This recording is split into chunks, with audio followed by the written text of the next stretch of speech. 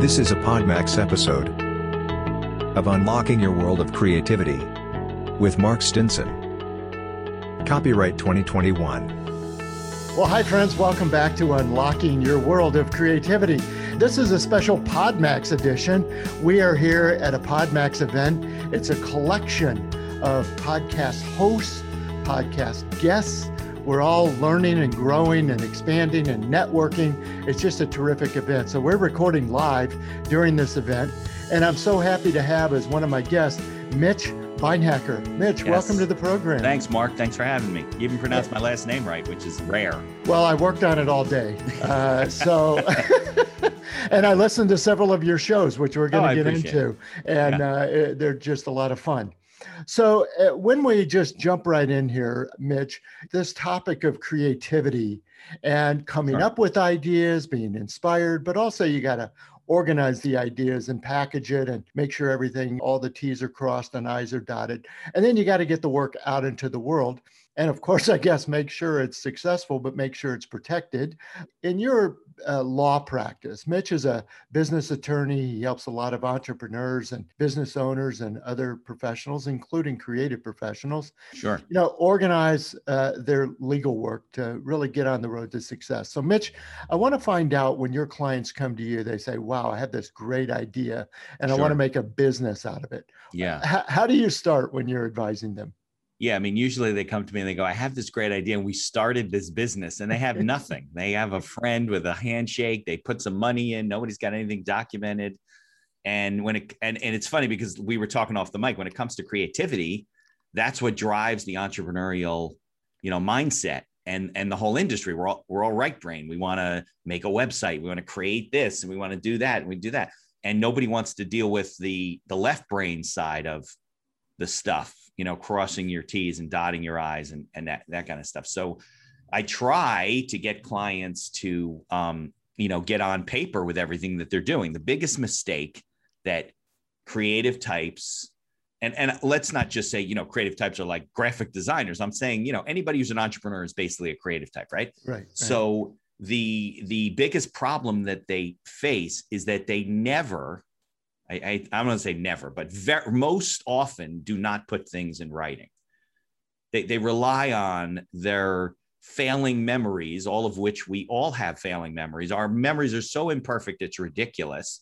The courts treat them like they should be perfect, which is the whole problem with testimony and deposition. I mean, it's just ridiculous. You could totally confuse somebody with all kinds of tactics. So all that stuff's totally unreliable. So people go into business, they don't have business agreements with their partner. They lend money to a friend for a business, they don't have it in writing. They do business with clients and customers and vendors, they don't have a written agreement. Very often than not, they don't have a formal written business plan that they can work off of and, go back to their creative ideas or whatever. They have parts of a plan, some things in writing, some things not, but they never really put it together in some sort of a working document, even if it's electronic. So that's like the number one reason. And it feeds into a lot of other problems that are created, I mean, you can't like not have your estate plan in writing. You don't die and your wife or your husband shows up at court and says, well, Your Honor, I was just speaking to my husband the other day and he said we should do this. And the judge goes, oh, that's great. So let's do it. Doesn't work that way. That's not how it works. So actually what you're describing is this snowball effect, isn't it? Well, I didn't have the plan in writing. I didn't have all these documents and I didn't have the partnership agreement. Correct. And now, it gets away from you. Yeah. Now I don't have the will. What happens to the business or what happens to the product we're making? I have people that died without the will. I have people's businesses breaking up. They have no business agreement with their partner. I'll give you one example though. I have one situation where not having an agreement is actually benefiting to the people because there were three partners and 1/3 of the whole thing blew up because one of the partners basically just kind of forgot to tell the other two about financial issues he has and tax problems he has. The bank discovered that, but he's now saying he wants his money back out of the partnership, right?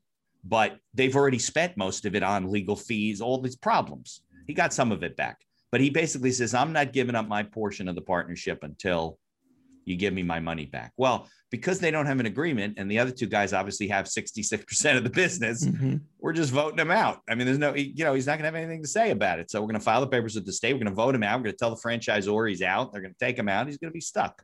If they had an agreement that protected this guy's interest better, they might be in a more difficult position. But that does not mean that I'm telling people don't have an agreement. Well, it's just luck. That's right. And we're kind of focused on the negative side of things. But one of your peers and colleagues that I worked with in Chicago years ago told me, look, in any business, it's going to end somehow. Of course. Let's take the positive side. Hey, you're wildly successful. You're going to sell out to a multinational corporation, and they're going to give you a check with a lot of zeros in it. Terrific. Doesn't it even more so then stand that you need all the paperwork done? Yeah. I mean, first of all, it obviously will make that transition easier. There won't be any fighting between the partners, but you'll also need to document everything for the buyer. The buyer's legal counsel, the buyer's closing team is going to want to see that you've followed corporate rules, that everybody's in agreement, that you've passed resolutions, that you vote. I have a business that I was involved with, a family business being sold. It was formed in the 50s. The father have long since deceased. Some children are in the business, some aren't. We couldn't find any of their corporate documents. So we had to recreate these things, sign resolutions, make agreements between the parties. Other attorneys got involved. It got messy. So if you want to have a smooth transition, you want to build your business with the opportunity to sell it. A lot of business owners don't do that. But if you focus on that, what value can I create? How can I exit this or sell it or whatever? You're going to want to make sure that your documents are in place, because it's going to be a bit of a roadblock to that transaction, or certainly the smoothness of that transaction. So, and again, as you set up at the outset, you're talking to us right-brainers right now. And half the people have either turned me off, they've moved on to I want to listen to the fun podcast. Right, exactly. So we'll at least say we're having fun here, people. Right. But you're also saying, hey, this should not be something that you're scared of or avoiding, or boy, I hate all that stuff, so I'm just not going to do it. Look, if you're going to be a business person, the law, the state of New Jersey, where I am, the state in which you're in, the federal government is going to treat you like an adult. So you can't, either it's a hobby and you're just jerking around, you're having fun, which is fine. Or if you want to make it some sort of a venture, it's not like, I don't want to deal with that. Okay, you're an adult. So either you go into business and you follow the rules, because everyone else is going to hold you to the rules, by the way. The government's going to say, oh, you didn't file this paper with the Department of Labor. You didn't do this. We're going to assess a penalty. And you're like, well, I mean, I didn't want to do that. I was just having fun. Yeah, that doesn't help. So there's no choice. Either you're going into business and you're following the rules and you're keeping up with the regulations, and you have to file with the state. You have to know when you need workers' comp for your people, or, a structure that protects your liability. And by the way, if you set up a company, but you don't follow any of the formalities, and you're always taking money out of the bank account for your personal needs because you're a solo, and you end up in a lawsuit, good luck. You won't have any corporate protection. So if you don't know what to do, go see a local attorney. Find counsel to help you deal with these things that you don't want to deal with. A lot of us don't do our taxes on our own because they're like, oh, go to a CPA. It's the same thing on the legal side. And I see what you're saying. It's not fun. But you're right. Fun. I'm a fun guy. So you come to the fun lawyer. Yeah, that's exactly right. Yeah, exactly. Right. But so many of the listeners and the people we're talking about here, Mitch, also said, I'm going to leave the company I'm with, or I'm going to break out on my own. Right. Or I've used to be just sort of this freelancer one-off, but I'm going to really now make it a business. Yeah. And so you're just saying, hey, treat it like a business. Rather than just you're a freelancer. Yeah, you got to file with the state. You got to form an entity, an LLC, a corporation, something like that. You got to put your documents in place. You got to start doing business with people in the right way. People are like, I don't know, I can't ask him to sign anything. Well, you're asking him to pay you money, so you should be asking him to sign something. If you can't, then maybe you should think twice about doing this. Yeah, that's where if you want to charge more, you're going to have a business mentality. I mean, that's another problem, right? You're doing business with people. You have nothing in writing. How do you raise your prices? You have this course of doing business with somebody. How do you tell them what terms they pay when they got to pay you back? I've had people come to me. I lent this person money for their business. I'm charging them interest. Okay, well, let me see the note. We don't have a note. What about text messages and emails? Doesn't that make the note? No. It does not. The only thing that does is make it more difficult to determine what the terms of the note are. I love it. So it gets crazy. And that's where the title of my podcast came from, The Accidental Entrepreneur. Well, this is what I was going to ask you about. I mean, this program, almost by definition, the accidental entrepreneur. This says, look, I fell into a business somehow. Tell us about that program, even how it began for you and how you've developed it over time. Well, I've always like you, I always like podcasting, listening to podcasts and looking to produce content for my practice, because I'm not signing a deal with Spotify. Not yet, that Joe Rogan did. But, so it's content marketing for me. But I remember I was maybe watching a Pat Flynn video or something. And it was like, you could start a podcast for $75. And I was like, what do you mean? I thought you need like a studio and like boom mics and a whole. So I'm like, all right. So we bought some really cheap equipment in the days when it sounded much worse. If you listen to my early episodes, you can totally hear the difference. I had to clean up the audio. And I started doing, I had partners at the time, and I was like, well, what should we do? Should we like do things on law? And then somebody said, no, that's boring. And we were scripting. It sounded very scripted. I hated it. And then I interviewed a friend of mine who was my first 2 episodes, and he told me his whole story. And I'm like, that's great. I'm going to tell people's story. I want to bring them on, share. It's just a good conversation to hear about what you've learned, what you haven't learned. And then I was like, what should I call it? Now, I get a lot of people that call me like after the fact. They're like, Mitch, hey, I got to close my business. I'm like, didn't you tell me you just started your business like 6 months ago? Yeah, but we were going into the winter. We weren't capitalized enough. Well, let's take a look at your business plan. I don't have a business plan. So all this stuff. So I was watching something maybe on Netflix, and I saw an ad remember that movie, The Accidental Tourist, William Hurt? It just kind of clicked. And I was like, The Accidental Entrepreneur. That's what it should be called. And there are some books, The Accidental Entrepreneur, whatever. Nothing seems to be trademarked. I filed the trademark, but I was like, this is perfect. So that's where the name came from. And I'm looking for people, and I interview people who have failed their way to success, but most of them didn't really do it with that much of a plan. Some of them, but a lot of them fell into it. And then the ones that are better planners and start, putting things to paper and really, become students of their business, have more chance of success. Very few people just kind of accidentally become successful. Just very few. Just doesn't happen. And those are teetering, as you said. This got to end someday. So if you're doing it accidentally, it might end sooner than you expect. Well, and if you're doing it in the meantime, like I'm still hoping to get hired. Right, exactly. But in the meantime, you really got one foot in the door and one foot out. Consultant LLC, Right, exactly. And then, but also you have things that happen that you don't control, like the pandemic and things that we're going through now. So if you don't have a plan in place that the way you run your business, how can you pivot to something else if you don't even know what you're doing before the change happened? So, resiliency is important, but you can't be resilient if you don't have your house in order. Mm-hmm. So that's, Yeah. So interesting. Well, Mitch, let's turn to your own creative process then. Sure. As you think about these things, do you have an approach, even to the advice, certainly, but do you have an approach where you look at these businesses and you look at these business owners and you say, this is my audit, or this is my checklist of things that I'm looking for? You mean when I'm working with a client? Yes. Oh, yeah, for sure. I mean, it usually starts with either a discussion about their business structure. And I don't want to use technical terms, but like the way they govern their business, but they don't even look at it that way. If they have partners, do they have anything in writing, an operating agreement? How do they run their business? Who does what?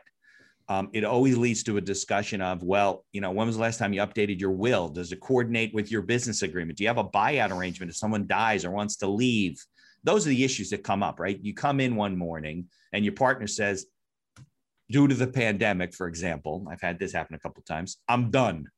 I'm not doing this anymore. I don't want to work here. I'm going to be a consultant going out on my own. I don't want any of the headaches. I'm out. Well, if you don't have anything in writing, you know what happens? They call me, and then I call my friend Dave, who's a litigator, and I say, here's Dave. He's going to help you while you guys sue each other over, because you can't agree on the value of the business, what you're entitled to. You put more in, he put less in. You've been putting all your intellectual capital working. You haven't come in. All those types of fights, and then you get into the accounting of, why are our capital account's different, and the Mm-hmm. CPA is trying to explain it, and the owners don't even know what that is. So a lot of it is taking stock of what they've done or haven't done, what the structure of the business is, and what things are in writing. You find out that you have the father who's deceased is still on title to the building, which is owned by the 3 siblings and the mom, and she's developing dementia. So you have to clean that up. And then you find out the brother's not in the business, but he still owns the business. He don't want to give his share up. So a lot of that has to do with cleaning up and taking stock of what you're doing and what you want to do. I just had a meeting with a family business yesterday. 1 sibling's in the business. He's basically taking over the parents. They're not ready to relinquish control completely. The other 3 siblings, which do own part of the business because there was estate planning done when the kids were younger, are not involved at all. One of them doesn't even live in country. So, we got to figure that out. And they said, well, how do you do that? I said, well, that's my job. I'm the mechanics guy. I'll figure the tax ramifications and how we structure. You tell me what you want to have happen. And they're figuring that part out. But when you're amicable, that's really easy. Yeah. When you're not amicable, you got big problems. So that's another problem, is that people don't put things in writing when things are amicable and you're friends. Well, we're friends. We don't need to put that in writing. I said, yeah, if you stay friends, you don't need it in writing. The problem is if you're not friends. And you know what? And we can have a little discussion about this. Part of my book that you had asked me about deals with memory and why you need things in writing. But I talked to a memory specialist and stuff as part of the book. We do not remember things accurately because our minds are not filing cabinets, right? We don't take everything and put it in that category. Then we need to go back. We open the file cabinet, we pull it out, and it's all there. I mean, there are some people that have photographic memories, but it's rare. What happens is you and I take in information on an ad hoc random basis all the time. Our mind often doesn't differentiate between the event that's happening and other things that are happening at the same time. And it mixes everything. So especially men, even more than women, we have this box in our head and everything gets dumped in the box. And then when you want something, you start ruffling through the box and you're pulling things out that you think are related to the event that happened. And they're not always related. Even these flashbulb moments, 9/11, the Challenger blew up, Kennedy got shot, whatever. Most people's recollections are not accurate. So you and I have a business disagreement, let's say, right? Whether you're a customer or you're a partner or whatever. And our disagreement is based on the fact that you really believe in your mind that that's what we discussed and decided on. And I really believe in my mind, it's probably somewhere in between, but it's not. So it's not like I'm just being difficult and trying to screw you. It's that I'm like, no, you're wrong. That I'll give you an example. My wife and I just bought a new grill. It was so bad, we made Home Depot take it back. And we used to have this old grill from a company called Vermont Castings. Home Depot had this line of the grill. My wife swears we didn't get it at Home Depot. We got it somewhere else. Vermont Castings discontinued the line. I even spoke to the guy from Home Depot. I said, oh, yeah, we used to carry this. I don't know if we did buy it somewhere else and Home Depot did also have it. I have no idea, right? So that's the problem. And that's why people have to take that seriously, because you cannot rely on the accuracy of your memory. No, and I think, Mitch, I mean, listeners, you're probably sitting there saying, yeah, that's for other people. I really do have a good memory. Well, listen, just think about the last, 24 hours. You're giving these personal examples. I thought you were making dinner. I thought you were picking up the kids. I thought we were going at 5 o'clock. You said 6 o'clock. Look, we have these all the time, and they only escalate when it comes to when we signed up this contract together in 1998. This is what we all agreed to. It's like, right, and you still won't remember having said it. You'll be like, I guess I agreed to that. I guess I did. It's signed. Some people still contest things. They say, no, that can't be true. I wouldn't have ever agreed to that. Well, it's in writing and you signed it. So at least you have that. I used the example of Brian Williams. Remember when he went on David Letterman? Oh, yeah. I think like 10 years ago or whatever. And it was like the 10-year anniversary of this thing that happened when he was in Iraq or on assignment. And he says this thing about being shot at. 2 days later, somebody shows up who was one of the pilots, says he wasn't even on the helicopter with us. So now, do you think Brian Williams did that purposefully to tank his career? No way. Yeah. He really believed that he was there. And instead of course, interviewers like Matt Lauer and these other people that have now gone off into the abyss for all other reasons, instead of them doing research and figuring out, well, is it possible that he misremembered it? Or they basically do it like, why would you say that? How could you do that? Like they're so perfect. So that's the problem in the world, is that we treat people like they should remember everything, and it's not possible to do that. So that's a big problem with running your business and doing, because I don't want to get too stray, doing business with people and interacting with people transactionally. If it's not in writing, and listen, there are some things that are done in a handshake. There's course of doing business that just happens in the world, right? But that's what lawsuits are made of. Mm-hmm. Well, this is all helpful. And Mitch, you mentioned the book. You're beginning to document some of these stories and some of these tenets and parameters that you're putting together. Tell us about the book that you're creating. Yeah, so the book is called, and I can give a thank you to my friend Barry Cohen, who's helping me write it, because I wouldn't be doing this if I would be blank if he wasn't helping. It's like pulling teeth, and he probably feels that way. But it's called 10 Ways to Get Sued by Anyone and Everyone. I am not a litigator, right? But I constantly deal with situations where people are, lawsuits have erupted, disagreements have happened because they didn't do the things they needed to do. Some of the examples were already touched on, like, having a business agreement with your partner, having a written business plan, because you don't even remember yourself what your ideas were and how to run your business. A lot of things we don't put in writing when we start having employees. So we don't create a handbook. We don't create profiles for the employees, and things grow, and then everybody's in the wrong place. What happens? And sometimes there's employee harassment issues or disagreements, and you will be sure that you didn't do anything, right? I mean, I'm not sure if Andrew Cuomo's completely lying or he really believes that he didn't do these things and it was mistaken. But that's a good example of probably somebody who feels that he didn't do this and I meant this and it was taken the wrong way. Well, the way it was taken is ultimately going to drive that whole conversation. That's what matters. Yeah. Yeah. So there's a lot of that in terms of, that's the main theme of the book is putting things in writing. We also discuss things like, proper insurance coverages and overlooking things that you think are no big deal, like cybersecurity and harassment, EPLI, things like that. So I talked to an insurance expert. I wouldn't say it's a comic book. I mean, it's not a graphic novel with illustrations, so it's not that exciting to read, but hopefully it's a guide and a primer where people can kind of look through the 10 main topics and say, you know what, I didn't do number 4. Let me read that chapter. Mm-hmm.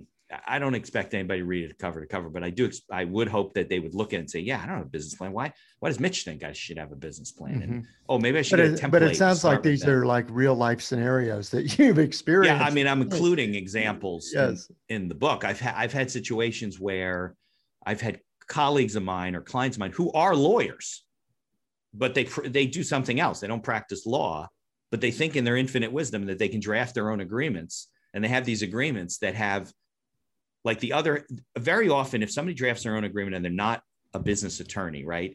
They leave out the half of the agreement that deals with if things go wrong. So the agreement is like, oh, you and I, Mark, we're going to do business together and this is how it's going to happen. And you're going to do this and I'm going to do that. They don't say like, well, what happens if we don't? What if I default on my responsibilities under this agreement? How do we reconcile that? Do we go to mediation? Do we go to arbitration? Do we go to court? Who pays for what costs? All those types of things. And you got to kind of make it up as you go along. And so the agreement's totally deficient because the good stuff of the agreement, us doing business, if everything goes, we don't need it in writing anyway. Mm-hmm. Maybe some of it because you got to remember what the rules are, but that's the part they leave out. Yeah, it's the safety net part. Well, yeah, what does the attorney do now? He goes to the agreement and he says, all right, let's see, what are the rules? And he looks and it's blank. And he goes, there are no rules, so good luck. And that's what happens. That's what happens. I love it. Well, folks, my guest is Mitch Beinhaker.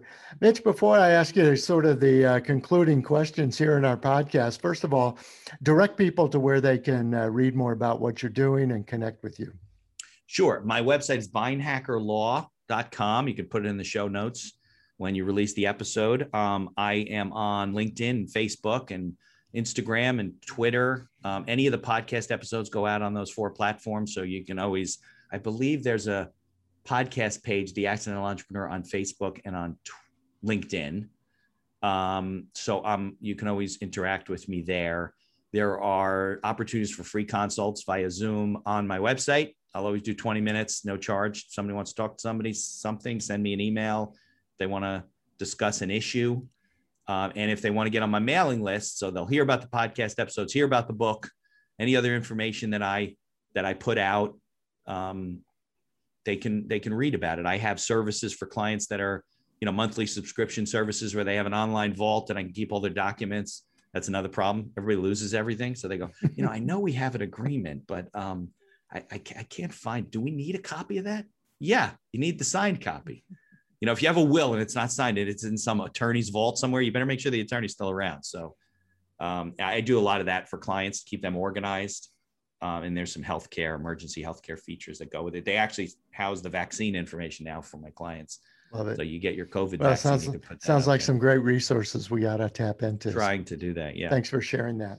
Well, Mitch, we would be remiss if here we are at PodMax and we didn't talk about what you stated at the outset, and that is how you're using podcasting to grow and develop and promote your practice.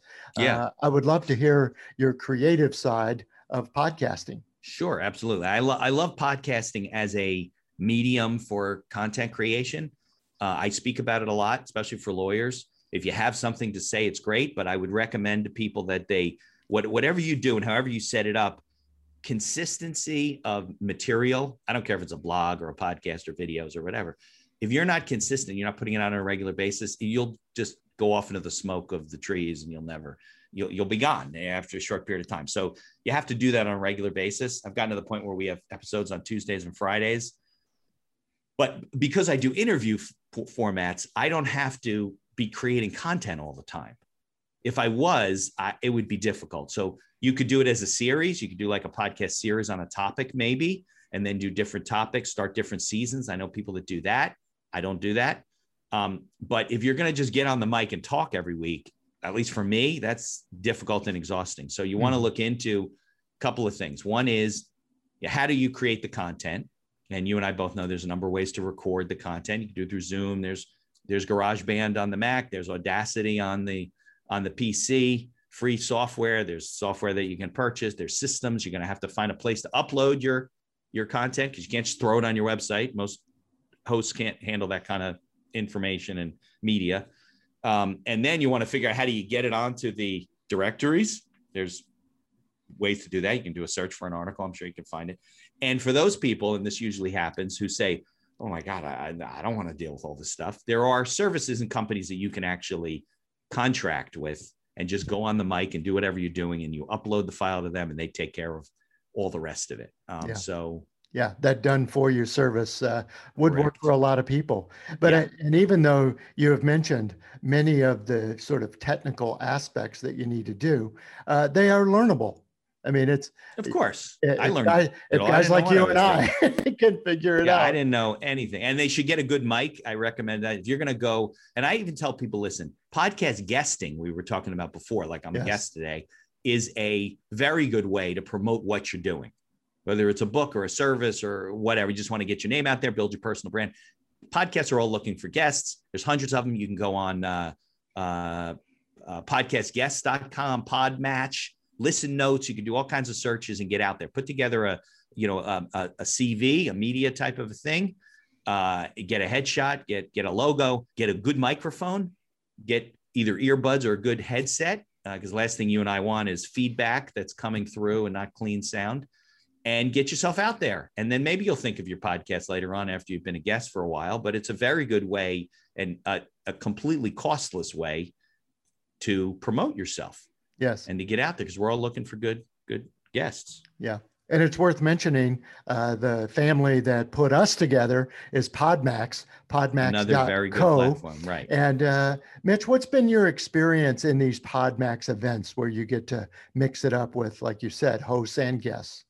Yeah, this is the first time that I'm a guest. I'm usually a host, and I get to meet some really, really cool people and produce some nice quality content. So if you are a podcaster and you're looking to grow your platform and make some really, really great connections in the industry, because I've met some great friends through PodMax, and I send people to Josh and Eric all the time.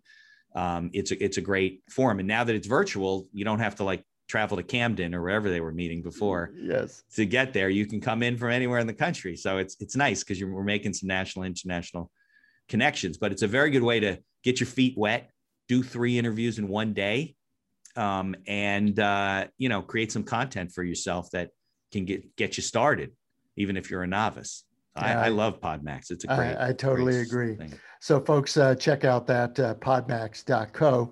And Mitch, I want to thank you for being a guest. As I said, you're often on the other side of this microphone as the host. So thanks for being on my program and sharing some of the insight of your creativity. I appreciate it. Yeah, I really do appreciate that. And I know the listeners who have businesses that they want to create have appreciated these lessons learned, we'll call them. Right. Certainly mistakes, but lessons learned, that's for sure. Absolutely. Well, thanks, listeners, come back again next time. We're going to continue our around the world virtual travels. We've been at all points around the world talking to experts about how they get inspired, for sure. But like today, how you organize and document your ideas, and then how you do all the right things to get your work up and out into the world. These are the keys to truly unlocking your world of creativity. I'm Mark Stinson, and we'll see you next episode. This is a PodMax episode of Unlocking Your World of Creativity with Mark Stinson.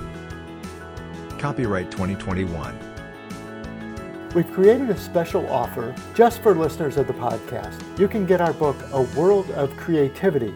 Paperback is at a special price of $5.98, and the Kindle version is only 99 cents. Go to my website, mark-stinson.com. The book is featured on the homepage. You can click it and go to Amazon, mark-stinson.com, and enjoy the book.